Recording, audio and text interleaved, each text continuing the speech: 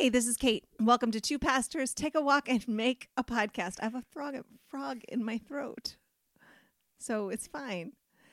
Let's go. This is Yolando, and as always, we're talking about what is astonishing us, what we're thinking about, and what we are preaching. But before we talk about any of that, I would just like the record to show that we were setting up for this podcast, and Yolando was checking his own mic, and then he was like, all right, are you ready? And I was like, hey, are you not even going to check my mic? Does my voice just not matter at all? And here we are. Because yours is usually so perfect and so... Yeah, no one's buying that. No one is buying that. So anyway, we are on the brink of a 2-week break. I'm going to take a week off, and Yolanda's going to take a week off, and so we're a little loopy. Maybe the rest of everyone else is too.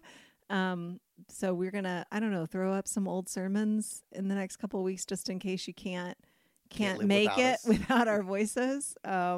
But we assure you that you can make it without our voices. And then we will be back full of vim and vigor in 2 weeks. But, I mean, we're here now. So what's astonishing you? Well, our church session met last night. Okay, For those of you who don't know, the local Presbyterian church, a local Presbyterian church, is governed by a board of elders. We call that the session, and our session, which has 6 elders, met last night via Zoom. We've been meeting over Zoom since the pandemic.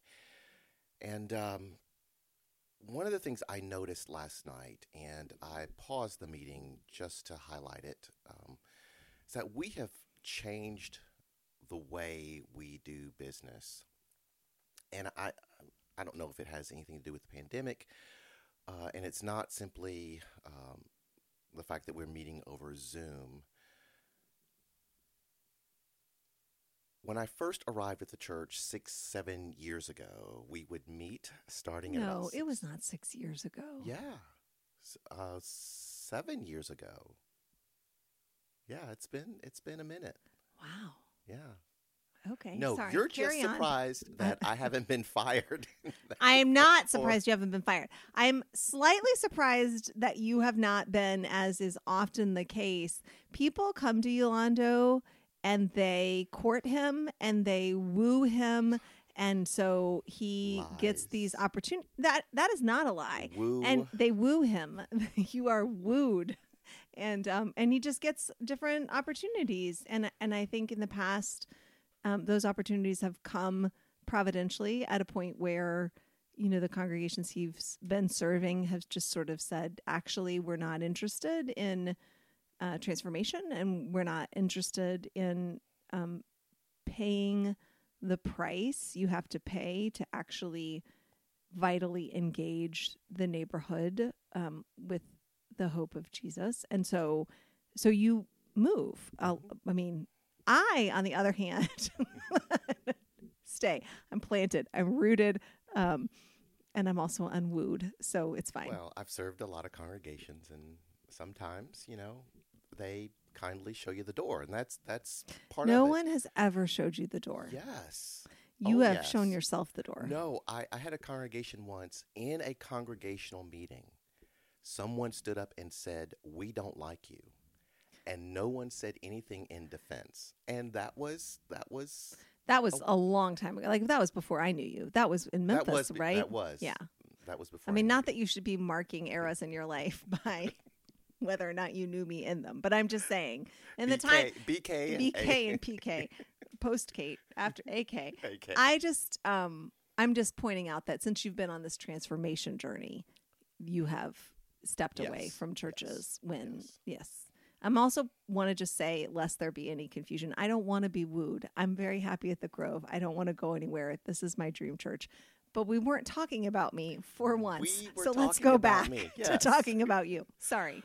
So when I arrived at Derita Church 6-7 years ago, and the board would meet, we would start at 6:30, end maybe 10:30, 11 o'clock that night. Just long meetings, long discussions about things that often really, in the grand scheme of things, didn't matter. We just had a way of getting bogged down in minor things. And not by any plan that I put into place. So much just by the grace. I mean, it's just all by the grace of God that we have the elders that we have, that we conduct the same amount of business in an hour and a half. And not only do we conduct the business, I am astonished about the way we conduct the business in a time that's so filled with loss and grief and pain, when other congregations are really tempted to turn on each other, look to assign blame. I mean, we have in our presbytery, that is our governing body that oversees an area of congregations. Our governing body, the Presbytery of Charlotte, has a committee that works with churches in conflict, and my understanding is that they're fairly busy these days because there's a fair amount of conflict in our congregations. And I am astonished that the elders of Derita Church seem to have this mindset of, okay, we are in a very difficult season, and as we look around, it's nobody's fault or everybody's fault. Like, we are to blame if anyone is to blame. And we are in this together. And so we often tackle some very difficult issues, and we stay on the issue. And we have, in terms of thinking, a pretty diverse session. It's not a meeting of 2 hours of groupthink. We really discuss things, but we do it in a way that is not just respectful, but we're seeking to discern the mind of Christ. Mm-hmm. And I think that's the real shift, is that we have come to the place where we realize, oh, this isn't our church, mm-hmm. and we cannot do this by our own strength. We're none of us is smart enough to figure this thing out in this season. And if we don't discern what Christ wants for Christ's own church, then we're sunk. And mm-hmm. so there is a deep humility among the elders that is beautiful and wonderful, and makes these quote business meetings really a spiritual experience and a spiritual work. Yeah, I mean, I think that it's so interesting, even like I think about several years ago at the Grove, we studied First Peter together, and I which is, I mean, I don't know about you, but is not like the place I turn to in Scripture for, but it's so interesting because he was writing to a group of Christians who were being really severely persecuted unto death, and it's such a joyful letter because the common culture, the understanding, the faith of the community is, hey, what matters most and what has true value is the life we have at Jesus. And no matter what happens, that is not at stake. So Peter can say to them, when you are arrested, when you are literally being led off in chains to be killed, always be ready to give an account for the hope that is within you.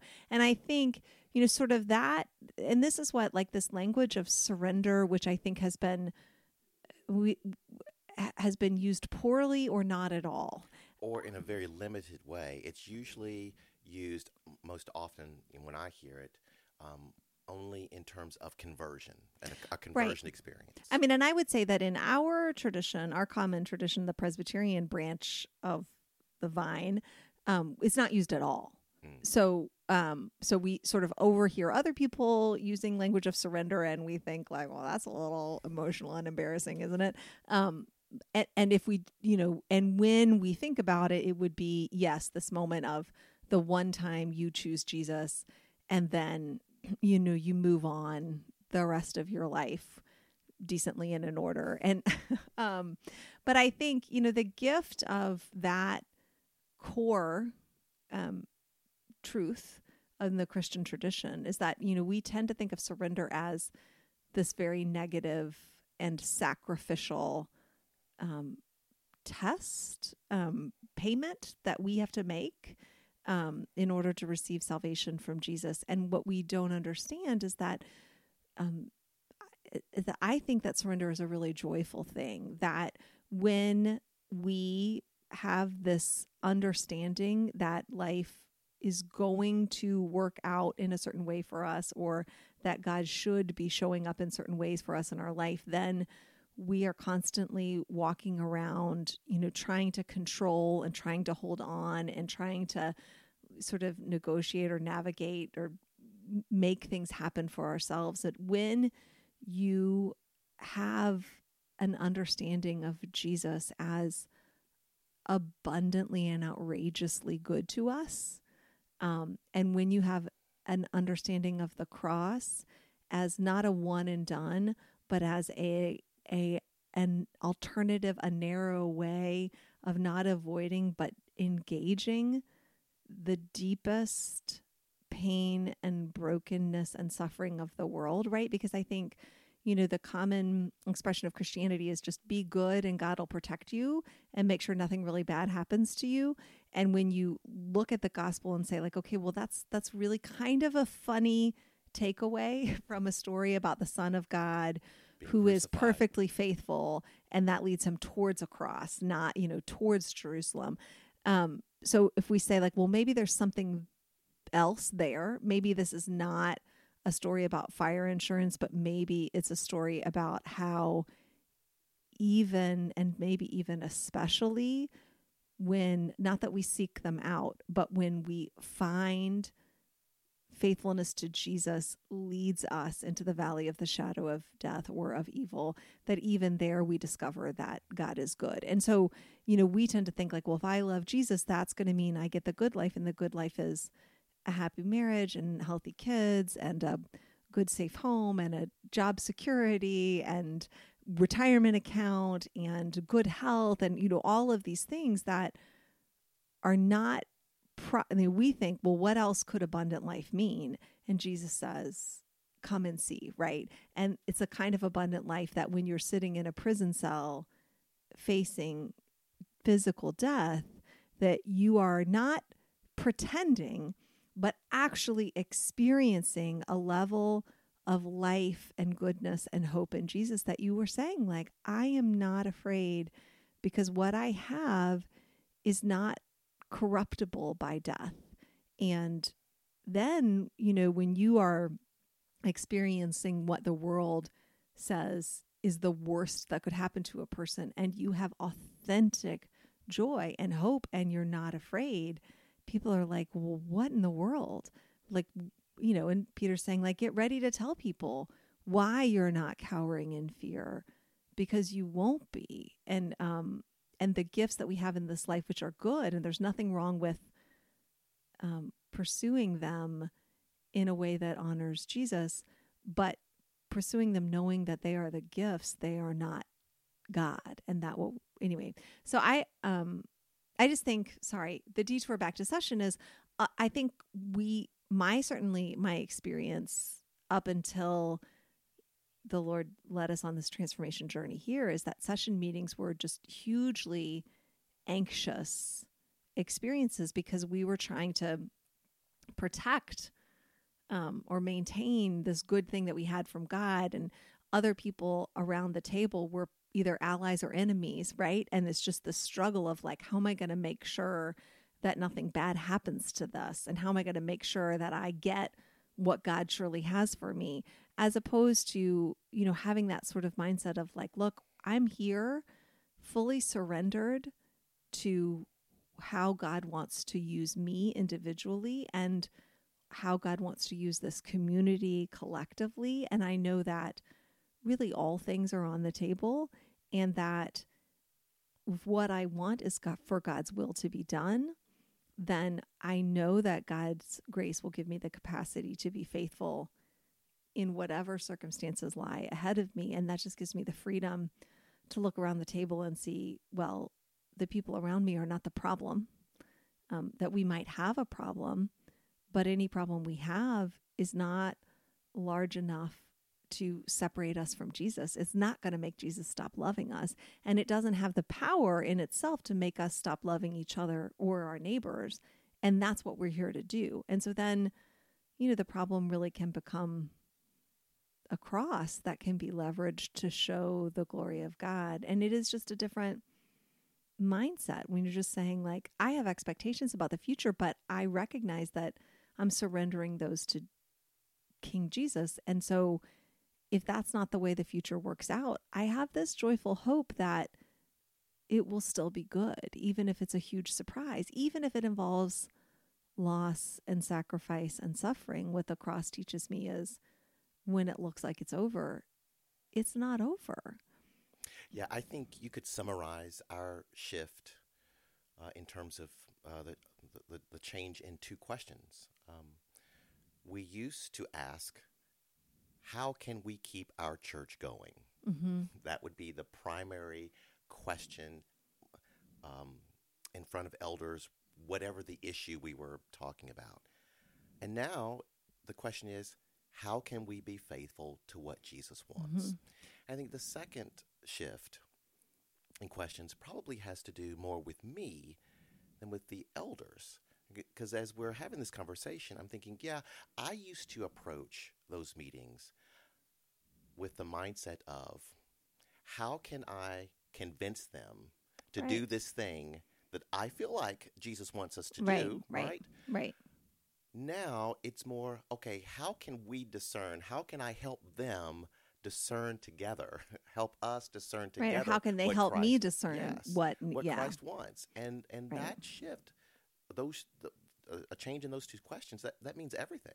Right, and because I also think it's who is it that said the desire to please God does in fact please God? Like, I believe the desire to please God does in fact please God. There's a Thomas Merton. There's a quote from Søren Kierkegaard, the 16th century Danish philosopher, who said, "Purity of heart is to will the will of God."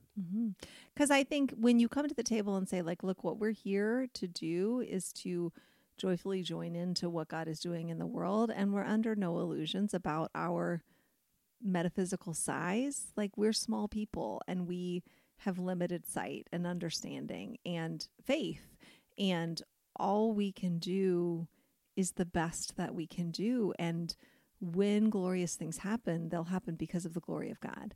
And when, things that are not glorious happen, they're not stronger than the glory of God. So there's just this freedom of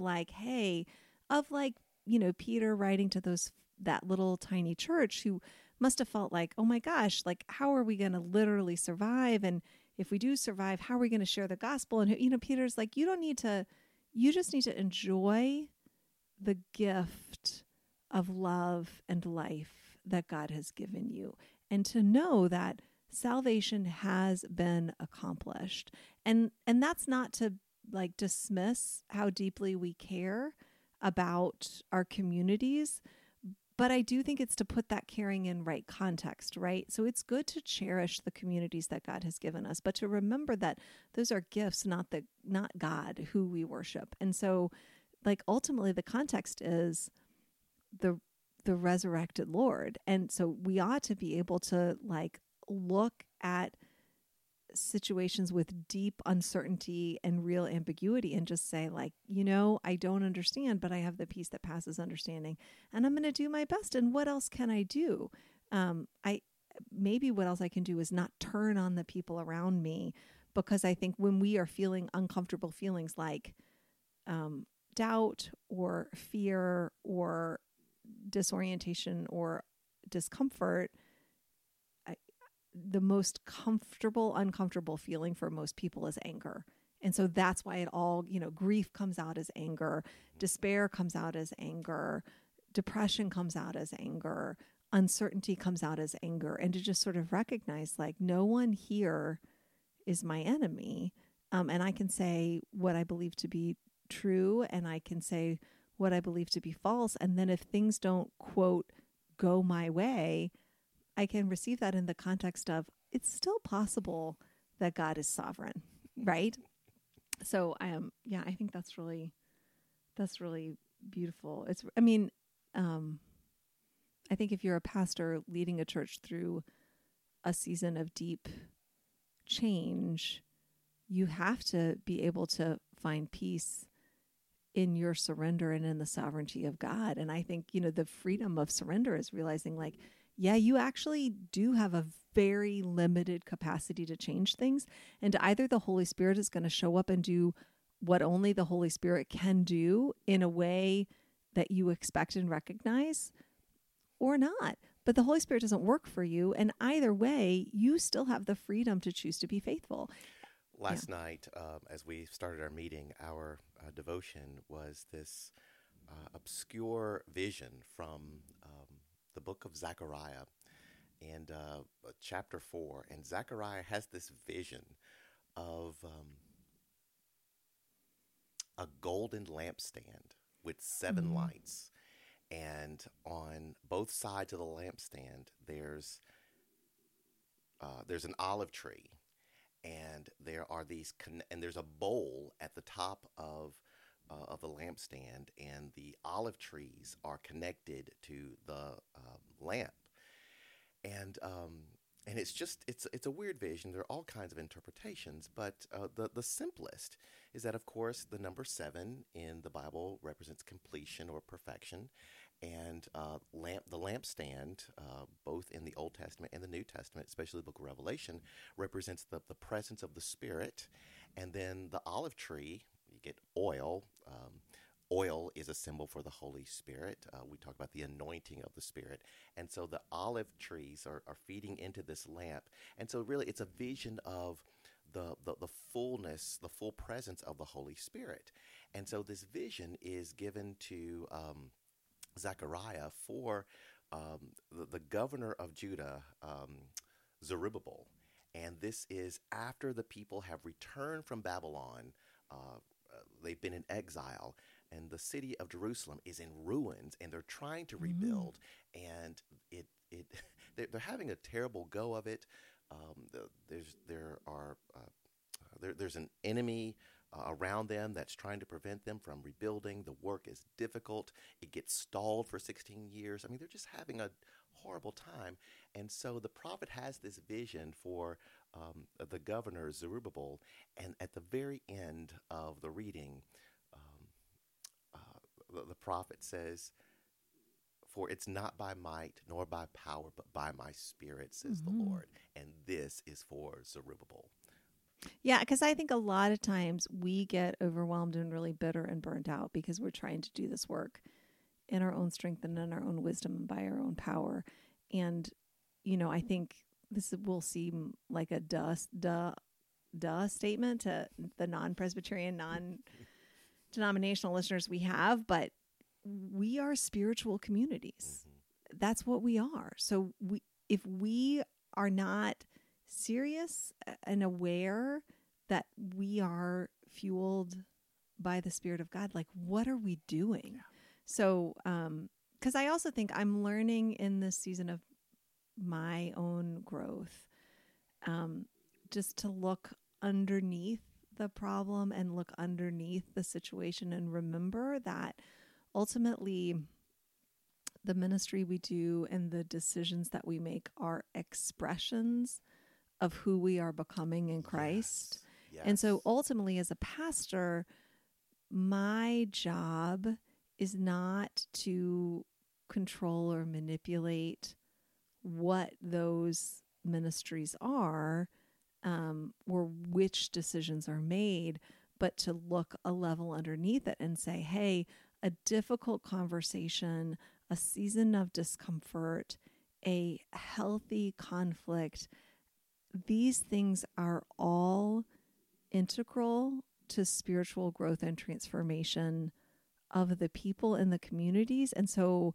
I think I came into ministry just, you just want everyone to like you and you want to love people. And you perceive that to be making them feel good. And Yes. sometimes being able to sit around a table and say, well, I don't feel good right now, and other people around the table don't feel good right now, but that doesn't mean that something good isn't happening. And sometimes to be able to have conversations with people that do not cause harm, but do cause pain, and being willing to say, to do the kind of sort of ego death work of saying, it is less important to me that you think I'm faithful and more important to me that I am faithful. And sometimes being faithful means, for lots of reasons, that you don't look faithful or are perceived as unfaithful by certain people, not just outside the community, but in the community. So, but yeah, I think I'm just learning that session meetings are not obstacle courses to be mastered, but to say, look, everything that we are doing is an opportunity for us, and I very much include me in that statement, to experience the presence and the transformative power of the Holy Spirit. And I need to be curious about that. Like, oh, things aren't going in the way I expected. That might not feel good, but also deeper, what's happening here and what felt needs are being expressed, and what does it look like to be faithful, not to what I think people should be, but to be faithful to people here and now. So that's all very, very good. So what's astonishing you?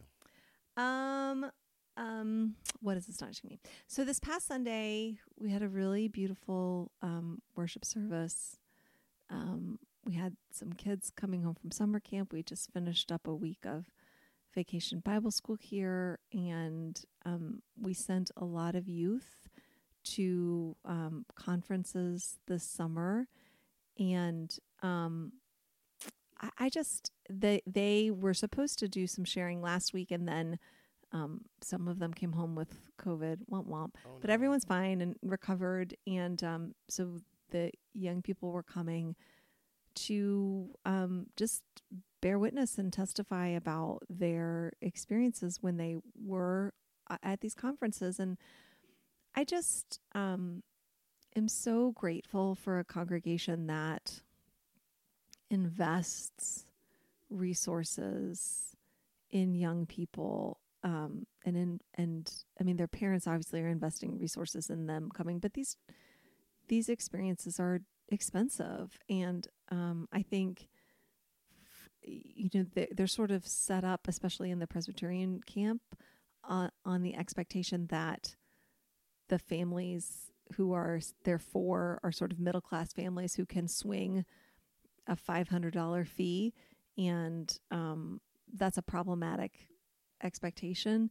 But I'm really grateful to serve a congregation that's really committed to saying, hey, we need all of our young people to do this or none of our young people to do this, right? And we're going to make sure that we ask parents, families to contribute a very reasonable and doable amount of money, and then say to people, hey, if you can give more, great. But and also that we do this not just for the kids that a church would traditionally label as our kids, but that we throw the gate open wide and bring other kids in, other young people in. And that's just really important to me because I didn't come up in a Christian family. And so it was a church that wasn't too inwardly focused or too busy doing other things to invest resources into welcoming and discipling and equipping a kid who wasn't from one of their families. And so I'm just so grateful that this community sees that we might skimp on replacing fraying carpet, but we're going to invest heavily in giving these experiences to our young people. And just listening to them talk, there's just something really unique about these adolescent years and the kind of identity formation that's going on during that time, that just giving kids, 5 days or a week away in a kind of set apart place where you create this alternative culture that should be an all the time culture, but isn't, and a place of belonging and joy and fun and freedom and unconditional positive regard, and a place where kids are just every day is wrapped in stories of faith and testimonies and songs of praise and acts of worship. It's just really transformative. And then to have these young people come back and to sort of say, hey, for this Sunday, you're bringing the word. And the word is not just what you find in scripture and explain to the church. The word is the experiences that you are having coming alive in Christ here and now. And so it just was so beautiful. And I was so grateful to see my own kids get to have those experiences outside of the context of their local church and, with their peers. I just was so astonished by the depth of that gift and how sacrificially the congregation has given to make that happen. And by just what an investment, what a return on investment it was to have these young people come back and testify and bear witness to the congregation. And we're in a little bit of a potpourri worship series right now that we're calling a Kingdom Legacy. And just, these young people and what life lies before them and all the different ways that the Lord might use them.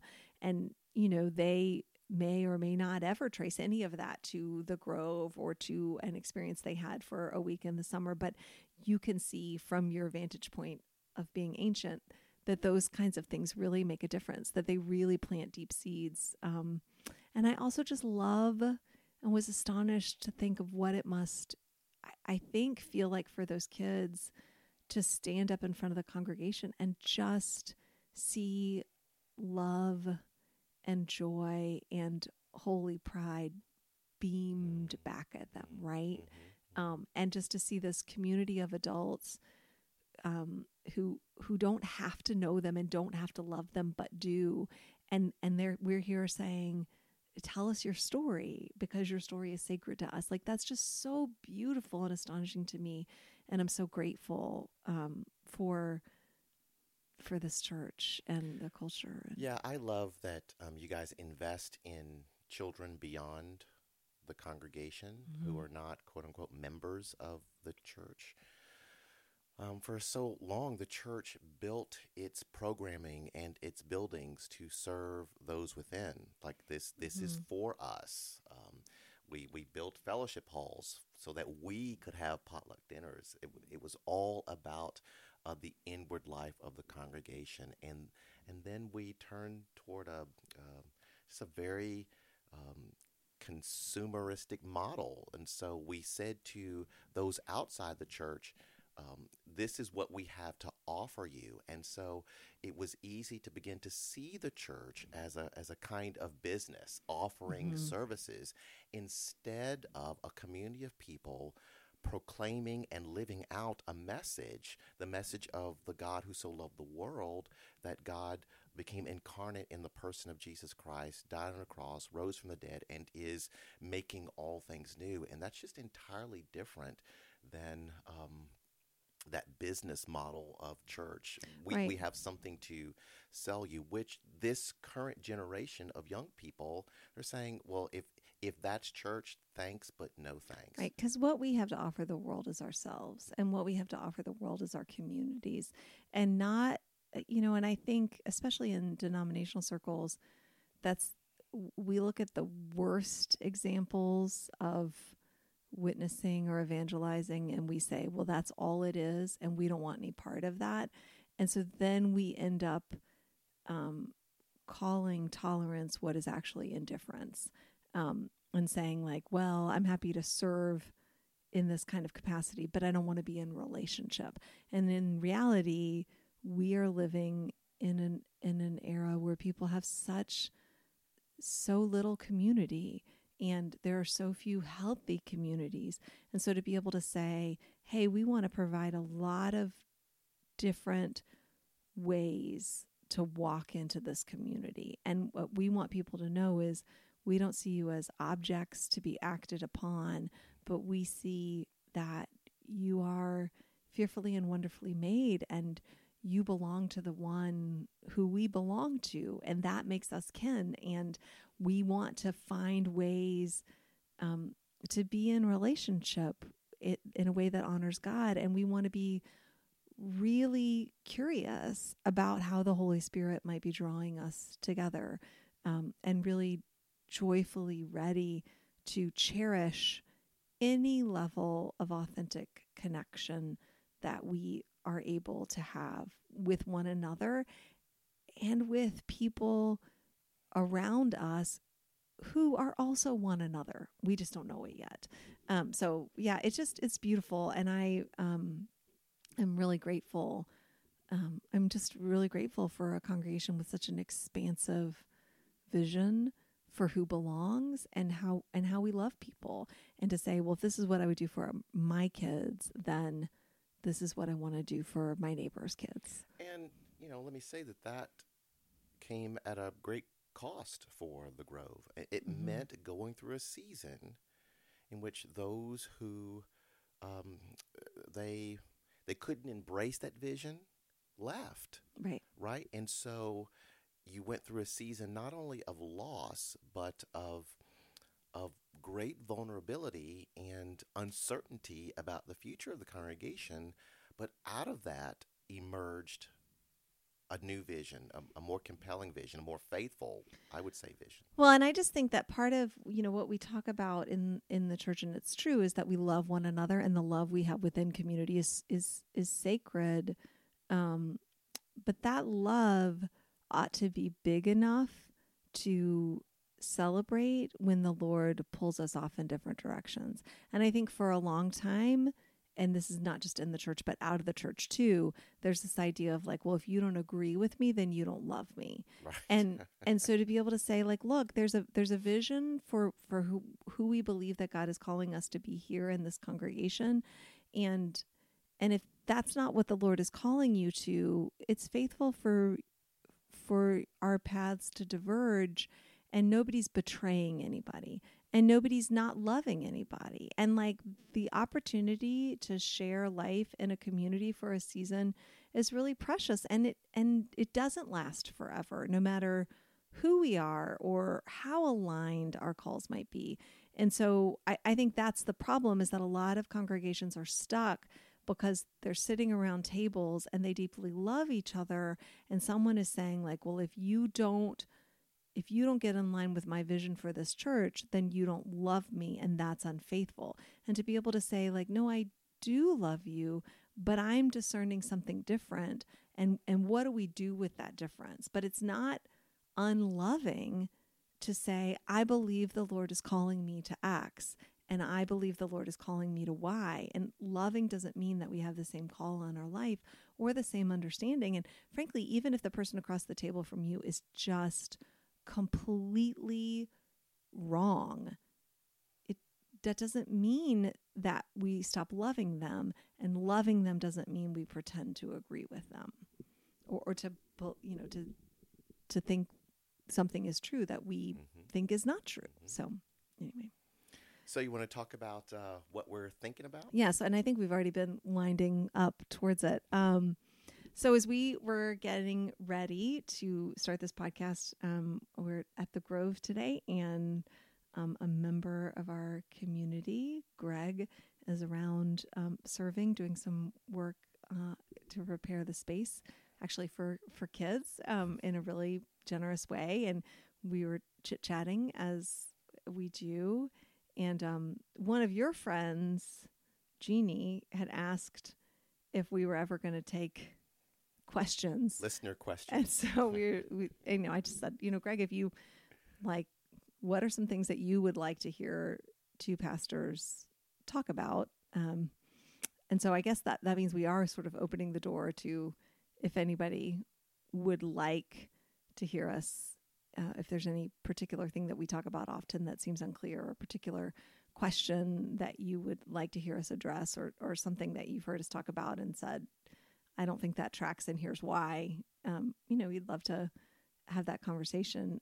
But Greg was talking about this idea. He said he's been thinking a lot about how people talk about a social contract, and the idea that people believe that there used to be one and now there's not, and all of the conflict and divisiveness there is right now because there isn't a social contract Mm-hmm. anymore, sort of a common understanding of How we treat one another. And so he just said he's interested in that, and interested in, it seems to him like it would be a really helpful thing if there were a social contract, and how can we be a part of making a social contract that is life-giving for people? And could we talk about that for a little bit? So what was your first? And then, of course, we did right there in real time. And now, we started talking about it. We got no problem just talking off the top of our heads all the time. Well, my first thought was in the number of people I've heard, saying things like, if we could just go back to the days of Leave It to Beaver, and, wasn't it all fine back then? It was great and wonderful when children respected their parents, and there was a certain kind of order in the home, et cetera, et cetera, et cetera. And whenever I hear people talking like that, pause. It wasn't great for everyone, namely Black people and women.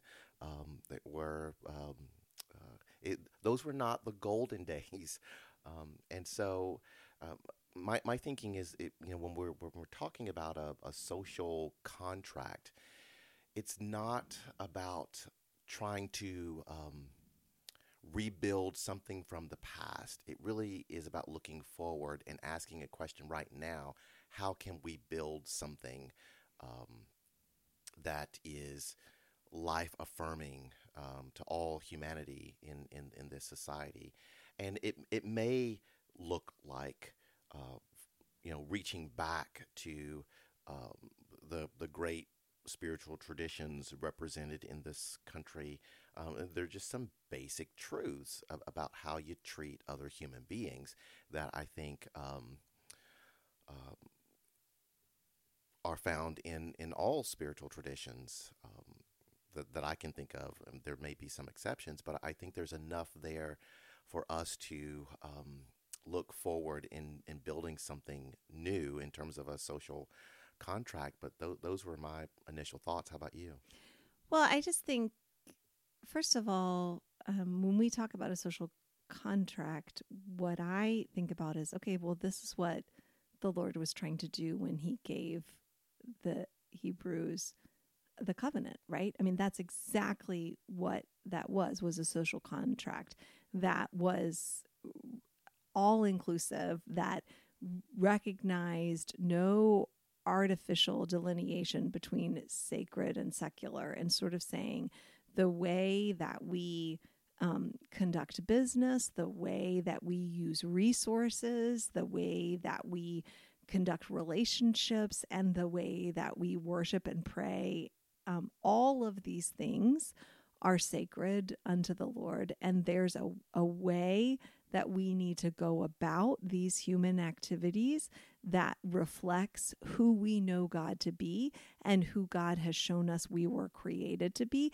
and who God has shown us that our neighbor ontologically is. And so, and I, my read of the sort of the grand narrative of Scripture is that God pulled the Hebrew people, the chosen people, out of enslavement as a pure expression of gracious chosenness, and that they were chosen to show the entire world, to bless the entire world. That's this language about being salt and light.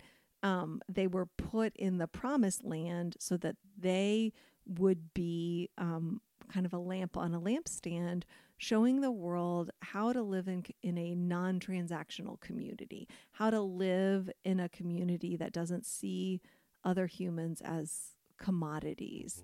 And the Israelites really, as people of faith continue to do, misunderstood their chosenness, that their chosenness was an expression of superiority.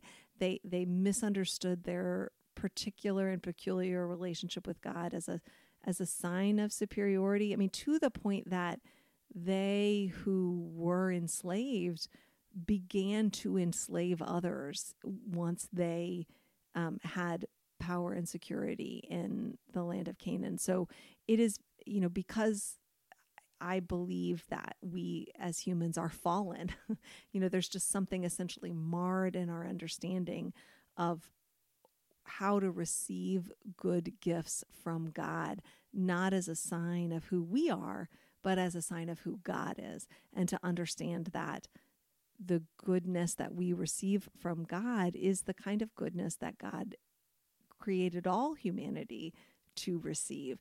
And so when we are doing good to our neighbors, that is the only form of reciprocation towards God that exists in the world. And so I think that, that idea of a social contract is actually a modern expression of a really deep biblical ideal. And I think two things for people who are, like many people who are saying, like, how come this doesn't exist anymore, is I just think it's really, really important to see and grieve. Not that everyone that's come before us is garbage. I'm not saying that. Not that nothing that was ever done on the face of the earth has been without honor or value. I'm not saying that.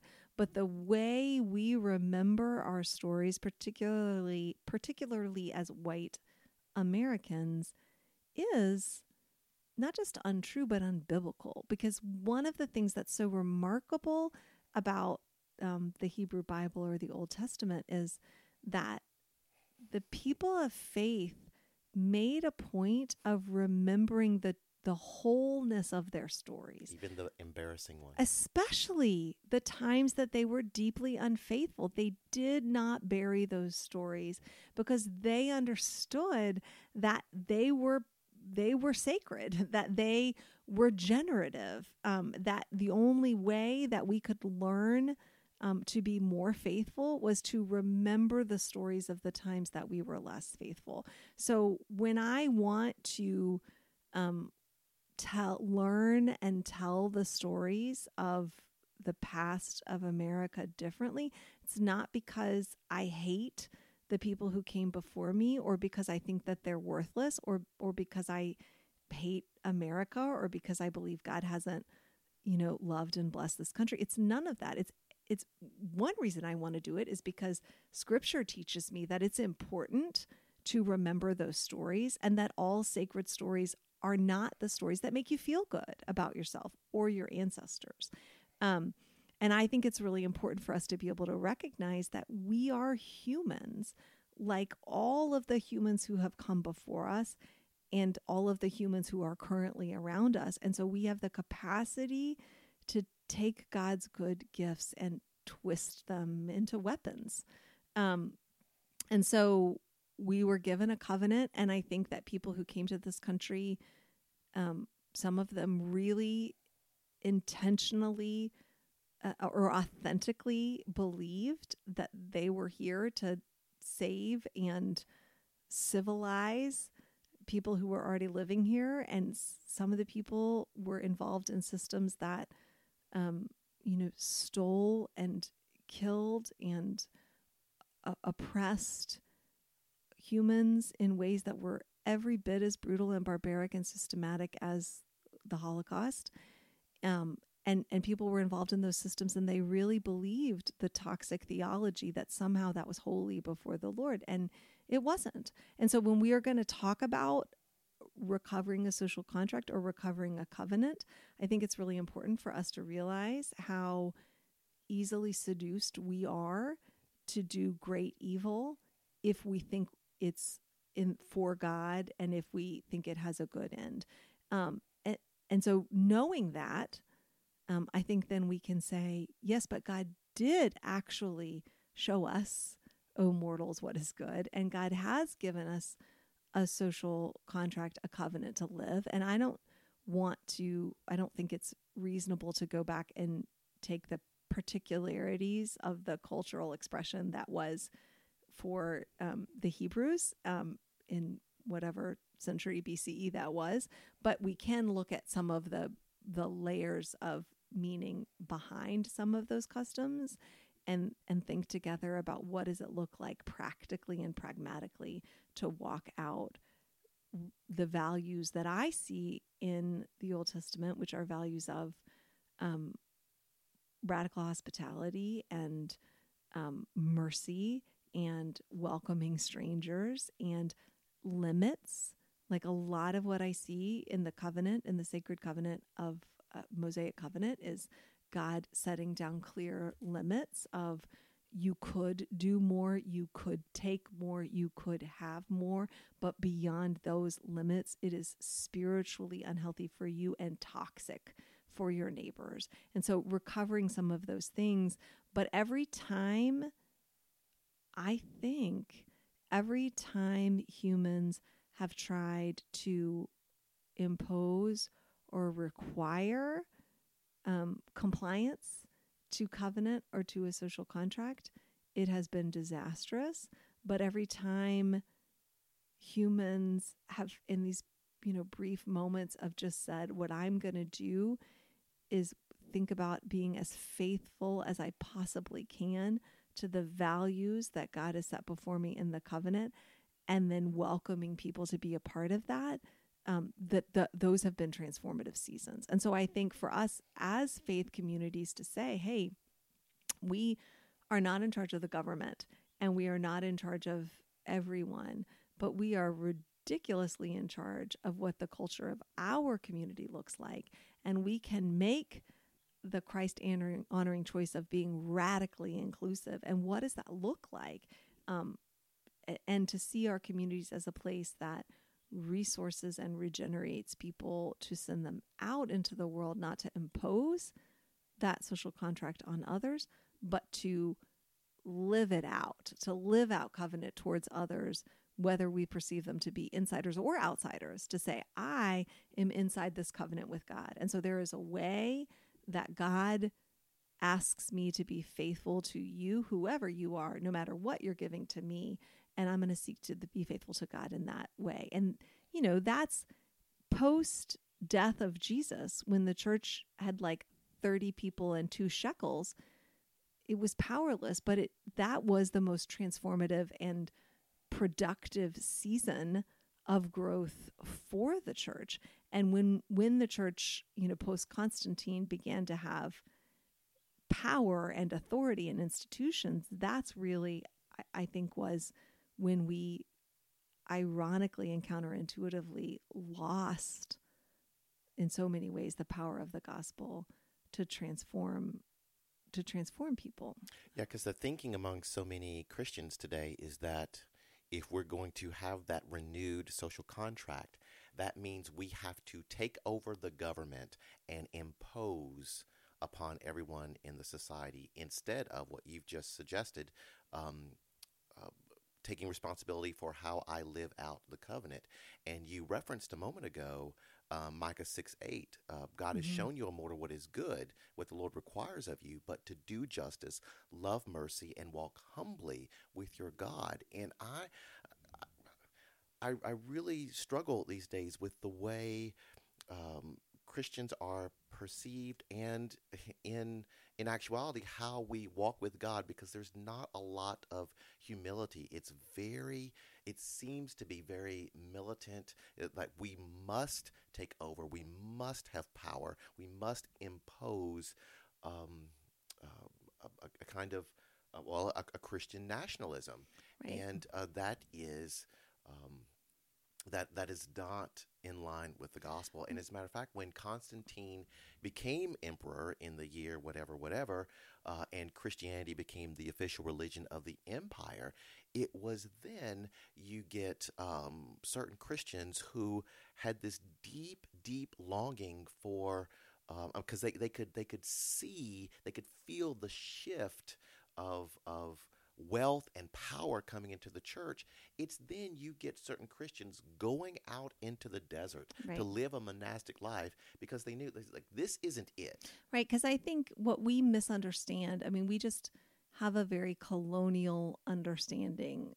That is the context through which we see Christianity. So we think of it as like, okay, we have this superior knowledge and culture and values, and we need to go out and civilize all the other people. We need to, sacramentalize all the other places. And, Paul talks about being more than conquerors. And that means we are called to do something more than conquer our enemies. We are not conquerors. We are given the power of grace to fully surrender ourselves to God, not to force other people to surrender themselves to us. And we are not God proxies. We are given the power of grace, and we pick up our cross so that we can say, Lord, wherever you send me into this world, give me the supernatural power to be faithful to you in a way that will maybe appear radical to the world, not in a way, not radically enriching myself or empowering myself, but radically loving and laying down my life for the sake of my neighbor who might also be my enemy. And that, I just think we have, Jesus is the model. Jesus is the model. Because Jesus' way of being faithful to his Father was surrender, and it drew sinners. Right? That Right. was a criticism the Pharisees levied against Jesus. You're always eating with tax collectors and sinners. And it was the religious folks who had a problem with Jesus. And we are the opposite. We want to win over the religious folks and criticize, condemn the sinners. Right. And I would say, like, just not for nothing. I mean, we're two pastors talking about religious folks. Like, obviously, we are religious folks. We So are we're not- them. Yes. They are we us. are the folks. I mean, Yes. I think the practice of our faith is a good thing. But I just think we also need to be really aware, not in a fearful way, but just really aware of how vulnerable we are to sin. This comes to mind. So I remember being in the context of a charismatic church and having charismatic friends. And I kept hearing over and over again that we should not even hang out or associate with certain kinds of people because the spirit that's on them might get on you. And I kept hearing this and hearing this and hearing this, and it just occurred to me one day. It's like there's a scripture that says, "Greater is He who is in you than he who is in the world." Like, why are we so afraid that the world is going to damage us instead of us having impact and transformation upon the world by being with people who don't believe or Right. And I also think, like, the world will damage us, right? Like, we will. But, I'm just saying, like, look, part of the story for me is looking at the disciples and saying, like, look, they were following Jesus.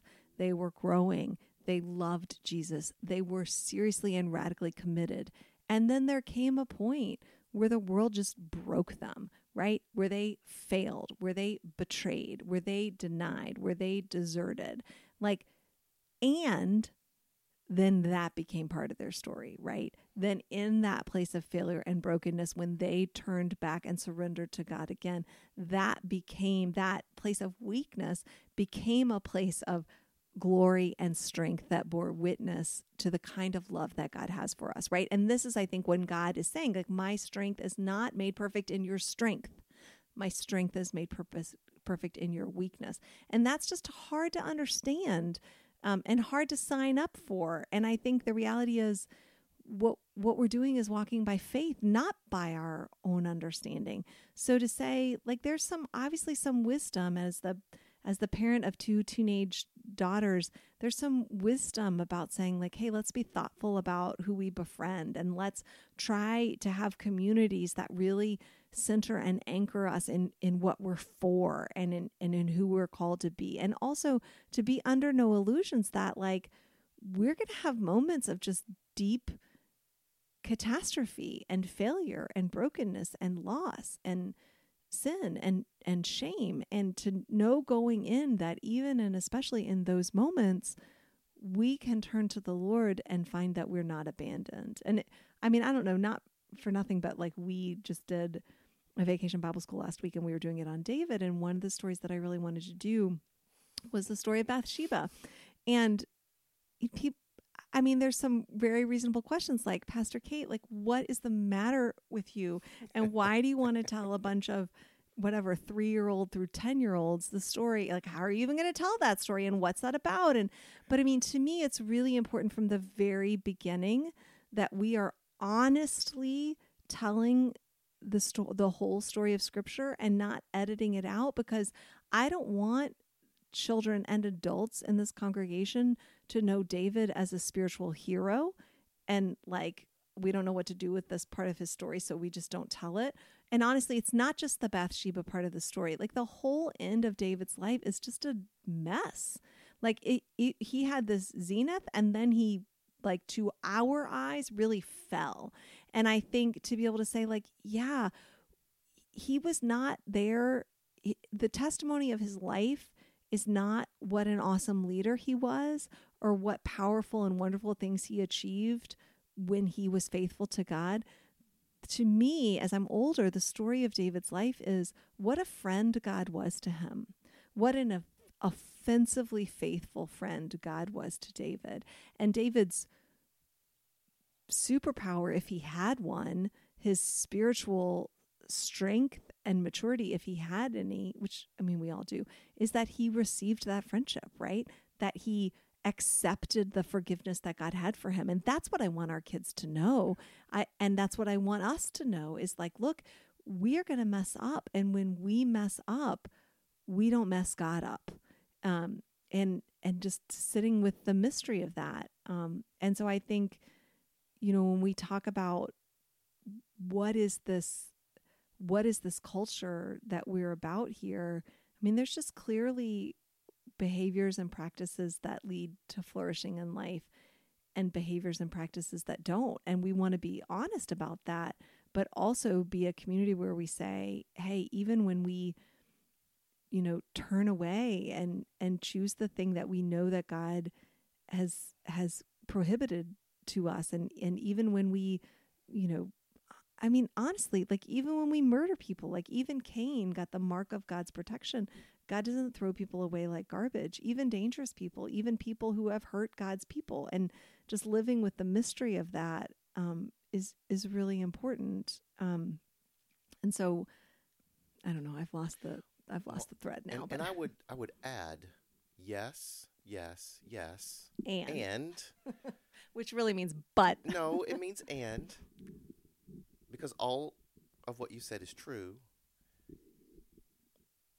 And we need to have this conversation with people not in our tradition. Yes. Because our tendency is to have this kind of conversation just with other Christians and then say, okay, society, okay, country, you need to do this. And the truth is, we have very little understanding of other traditions. We have very little understanding of what other people believe and how our understanding might match theirs, and we can say as a society, oh, we all agree on these things. Not in terms of we're trying to syncretize doctrine, we're trying to believe the same things, but we're seeking a society where we honor and value the flourishing of all people, even people that we deeply disagree with. And that's just going to require a level of understanding other traditions and being in conversation with them instead of imposing our own upon the whole society. And I don't think we're not even in that ballpark. Right. And right now it's yeah. just it's who can get the most power, who can get the most votes, and who can impose their party, their tradition, their thinking upon the rest of the society. Right. Because I think what we are is supposed to be surrendered to what God is doing. So I don't need power because God has power. And God certainly doesn't need my power to get God's agenda done, right? And so what we are saying is we are a people who are radically hopeful in the new creation that we are already a part of in Jesus, and that Jesus has unleashed on the world and the cross. And that is a stumbling block and foolishness to some, but to us is the glory of God, even though we can't fully perceive it.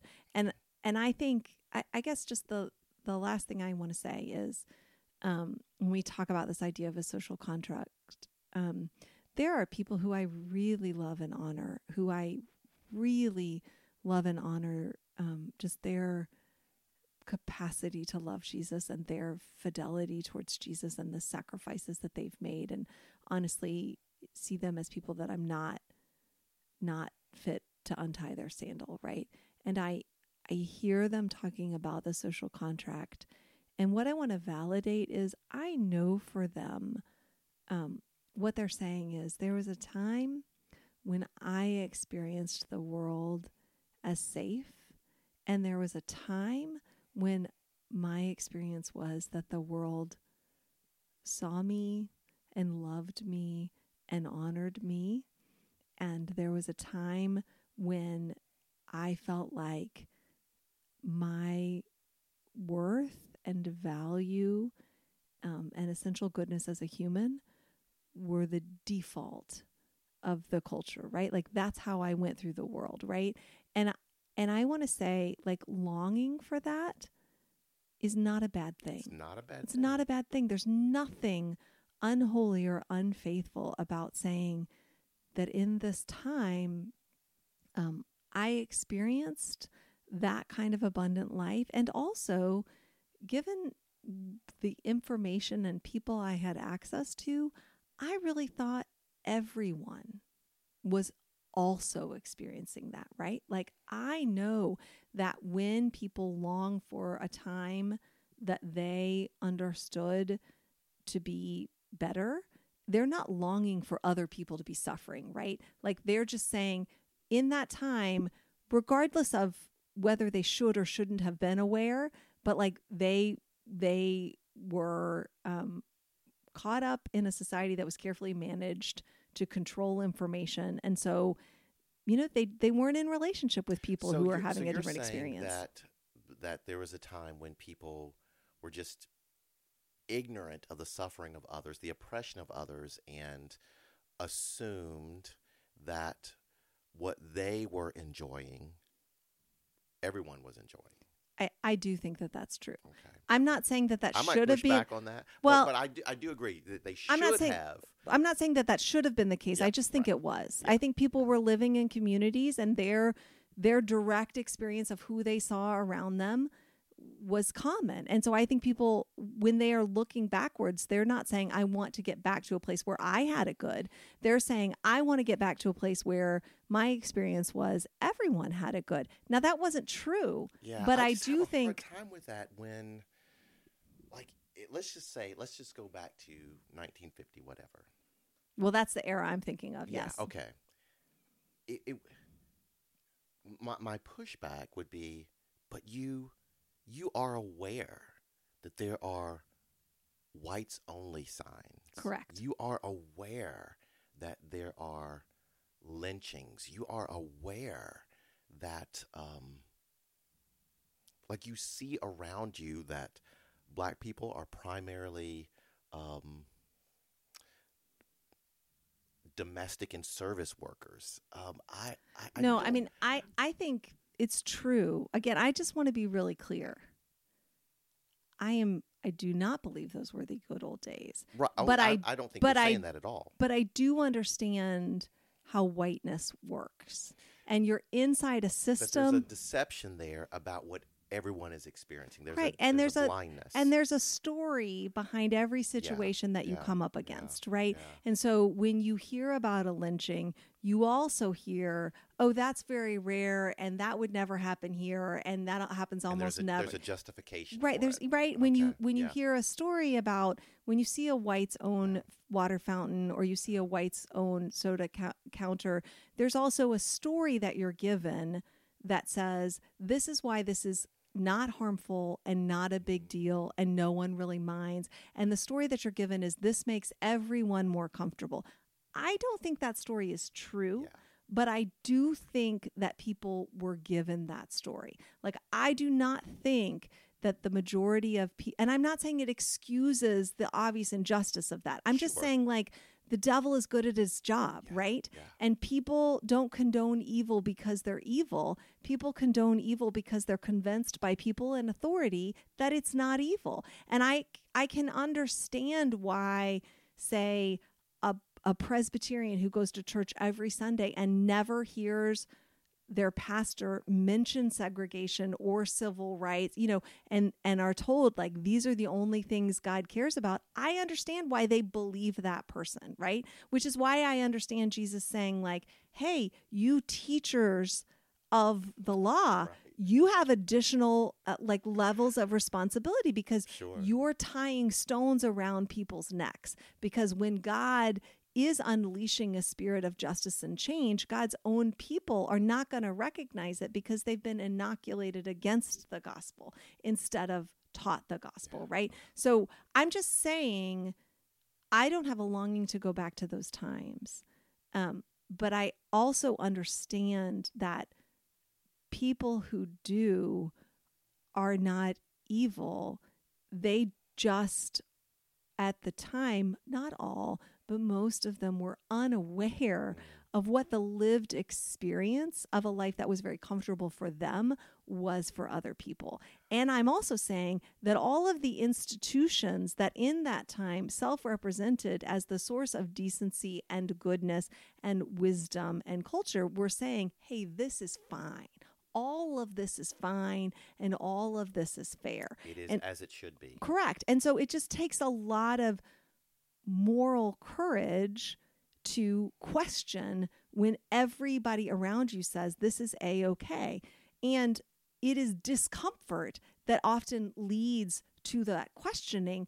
And, my ancestors were not uncomfortable because all of the systems were set up to privilege and make us comfortable. So anyway, the whole point of all of this is, and we were saying this in our conversation with Greg, to long for a community, a world where everyone is treated with honor and respect, and everyone has a chance to do meaningful work to get what they need for themselves, and everyone is supported by,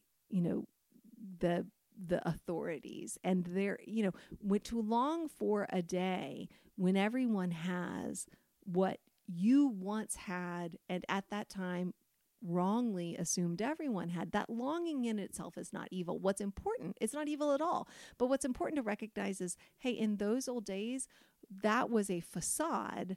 And what I want now is to really have the thing that I was told I had before, right? And what I want now is to say, I think what would make me flourish, but I want to get curious and listen deeply to people who are in pain and who are suffering with the way things are right now. And I care about their flourishing. And so I want to listen to them tell me the truth about their lived experience, which only they can tell me. And I love them so much that I'm willing to listen to them, even if they're angry, right? Because I understand that people are allowed to be angry, especially when they're experiencing great injustice. And so I just think to long for, what we're talking about is shalom, right? Like, what we're talking about is a community where everyone can flourish. And when my flourishing is tied up in your flourishing, so mutually interdependent flourishing, that's what shalom is. Not peace when we understand peace as the preservation of the status quo and the absence of Conflict. visible violence to some, right?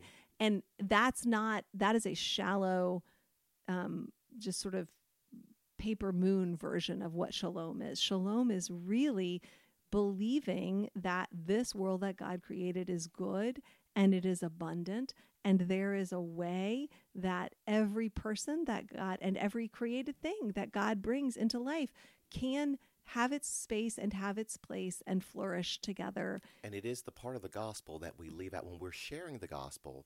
We talk about the death and resurrection of Jesus, yes, the ascension of Jesus, yes, and then we skip to, if you believe, then you go to heaven when you die. And we leave out the part that says that Jesus is returning to create a new heaven and a new earth, that everything will be made new. There will be, the lion will lay down with the lamb. And the nations will beat their swords into plowshares and their spears into pruning hook. That this world, not some heavenly destination, but this planet will be made new, and that shalom, that flourishing of all things will happen. Right. And Paul says, if anyone is in Christ, new creation. Yes. Right? Like that we who are in Christ are already part of that new creation, which means we operate in that culture, which means we operate not by our own might or our own wisdom or by our own power, because no human can get there, obviously, but that we operate in the audacious belief that the Holy Spirit is actually indwelling in us. And so these feeble, foolish, pathetic little acts of faithfulness that we attempt just to take God at his word, that God enters into them like mustard seed, like yeast, and outposts of the kingdom flourish in those spaces, and in a way that everybody knows, like, well, we did not do this.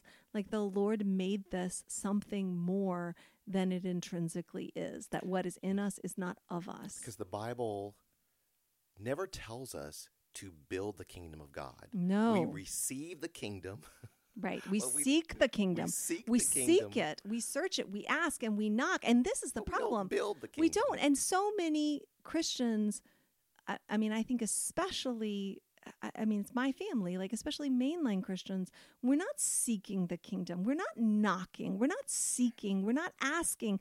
We're just sort of content to do our best with kind of what we feel like we can pull off, and God will take everything else by and by, instead of saying, like, no, let's take our own scriptures seriously and say, where the Spirit of the Lord is, there is freedom. So we have a capacity to deeply and hopefully engage with the brokenness of the world, not to build ourselves escape hatches.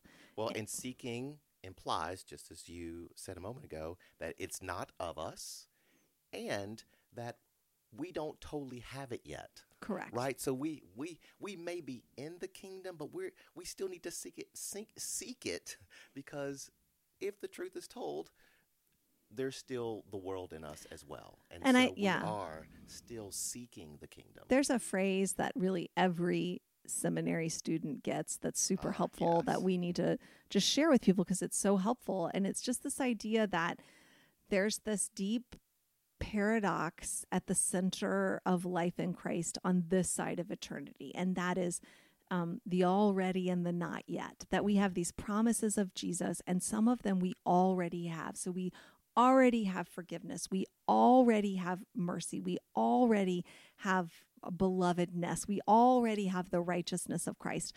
And so some of the promises of God we already have, and some of the promises we do not yet have, right? There, every tear will be dried. The plows industry, right? Like all of these audaciously good promises, we don't fully have those promises yet. But the promises that we already have in Jesus are what helps us to trust and to be confident and to find peace in the fact that if God has kept these promises to us, we can trust that God will keep all of God's promises to us. And so, but it's just living in that tension of, like, just because we don't have it yet doesn't mean that it's not the culmination of this grand story of God's love affair with creation. And so we are the people that are on on the front edge of that, and we're living as if we already have some of the promises that we do not yet have. So we're not afraid of death, even though we know that we will die, and we're not afraid of disease, and we're not afraid of poverty, even though we know that the kind of abundant life that God will give us is the kind of abundant life that God gives, the sparrow, and God gives the lilies of the field, right? That it's a provision that comes from God, not that we can put in the bank. And so anyway, we're getting preacherly on you. And every time I say we're not going to talk about much today. You said at the beginning, before we hit record, you said, oh, this is going to be a short podcast today. Yeah, it's a problem. Hey, we're really glad that you were listening to us. Thank you. And I am excited to share to you that if you want to know more about what God is doing at God's church, Derita Church, you can go to their, drum roll please, new website. Yes.